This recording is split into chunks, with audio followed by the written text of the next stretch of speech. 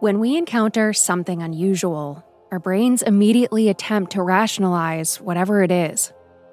When it can't, we are faced with our basic instincts, fight or flight. Our subject for today is a mystery that has baffled the locals of Gurdon, Arkansas since the 1930s.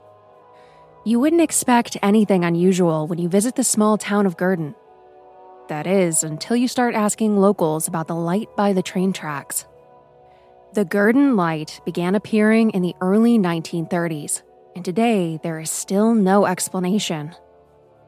While every local has their theories, no definitive proof of reasoning has been discovered yet. To find the light, all one has to do is walk the 2.5 miles down the train tracks outside of town at night. You will cross 2 deteriorating train trusses in an old cemetery in the middle of the woods. Even without the light, the location is enough to give anyone the shivers. As you work your way down the tracks, surrounded by dense forest and the nightly howling of coyotes, you may begin to see a bright light floating above the ground. At first, you might think it's a train coming your way, or a hunter with a flashlight as your brain attempts to rationalize what it's seeing. But locals and eyewitnesses claim that it's something more unworldly. If your instincts don't kick into flight mode, you will quickly realize that you are out in the middle of nowhere, alone, and face to face with the unknown. As you approach the light to investigate, you realize it's moving closer, as if it's scoping you out.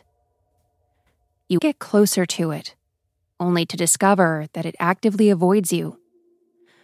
The closer you draw nearer to it, the further away it floats. Occasionally a few feet, but several locals claim that it can instantly move up to a mile or even float over their heads as it escapes their proximity.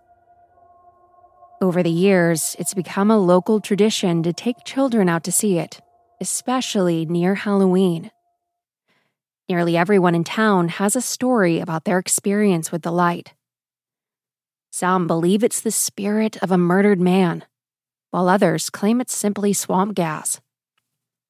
The theories are as numerous as the sightings, but no one knows what is causing the mysterious mobile light to shine.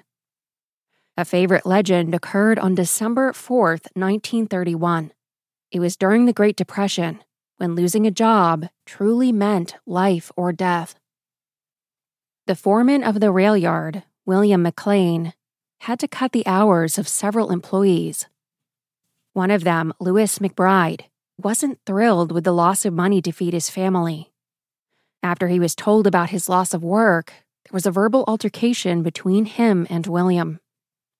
It continued to escalate until William began to walk away down the tracks with his lantern to inspect the rails. That is when Lewis took his shovel and hit William on the back of the head, knocking him to the ground, disoriented. Before William could assess the situation, Lewis took a spike hammer and murdered him in cold blood. Shortly after that is when the light began to glow, leading locals to believe that it was the lost spirit of William McLean wandering down the tracks with his lantern in hand. A detective came and knocked on the door, and I said, "Is it Renee?" And he just gave me that solemn look. It was the worst day ever. The Proof podcast is back with a new case and a new season. 23 years ago, 18-year-old Renee Ramos went missing. Her body was later found in an empty Home Depot building on the edge of town. I don't think that they arrested the right people. It's about time somebody's trying to do something. She had a black eye about 2 weeks before she was murdered. They are involved. They definitely had her body and her backpack. You know people are going to judge you, right? Of course. They're judging me now. They've been judging me damn near my whole life. You can listen now to Season 2 of Proof, wherever you get your podcasts, and follow along with us as we reinvestigate the murder at the warehouse. I have to ask, did you kill Renee? American Criminal is a new true crime podcast from the studio behind American Scandal and American History Tellers. Every week, you'll fall deeper into the riveting stories of the country's most clever, craven, and cruel criminals. Fraud, theft, murder, and worse. Whatever the case, whoever the criminal, you don't know the whole story until now. The debut season tackles one of the most sensational cases of the 20th century, the Menendez murders. In 1989, young Lyle and Eric Menendez brutally shot their own parents. Prosecutors and the press said it was a multi-million-dollar inheritance that led two greedy rich kids to murder. But the picture-perfect facade this Hollywood family built hid troubling abuse. Could these teenagers have been driven to kill? Or was it even in self-defense? Listen now. Go to AmericanCriminal.com or search for and follow American Criminal wherever you get your podcasts.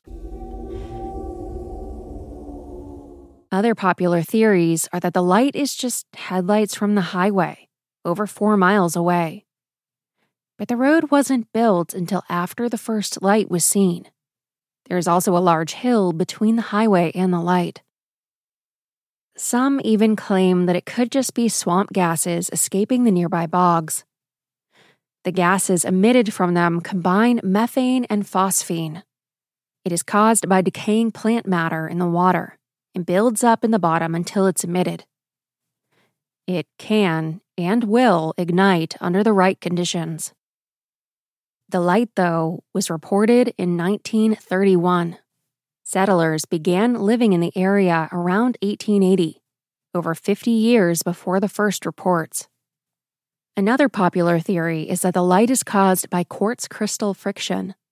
The area is rich in quartz and lies upon a fault line. When quartz is compressed enough or rubbed together, it creates an electric charge that can rise through the holes in the ground. There was also an earthquake along the fault line in December of 1931. Shortly before the light began appearing. The light produced by quartz friction would be a quick flash, not a mobile, independent light like the Gurdon Light. It wouldn't float or actively avoid people getting close to it. The Gurdon Light acts more like it has a mind of its own, perpetually curious, yet remaining distant. The light has been viewed through filters and never polarized, which is what would occur if it was a mirage. No electromagnetic current has appeared on any galvanometer, and the light appears consistently, regardless of atmospheric conditions. Those who have seen the light say that its glow ranges from a white-blue to a golden-orange color, describing it as a crisp, clear light that moves around. Locals have become accustomed to the mystery, and most would say that they hope the source is never discovered for fear that it would take away the fun they all share.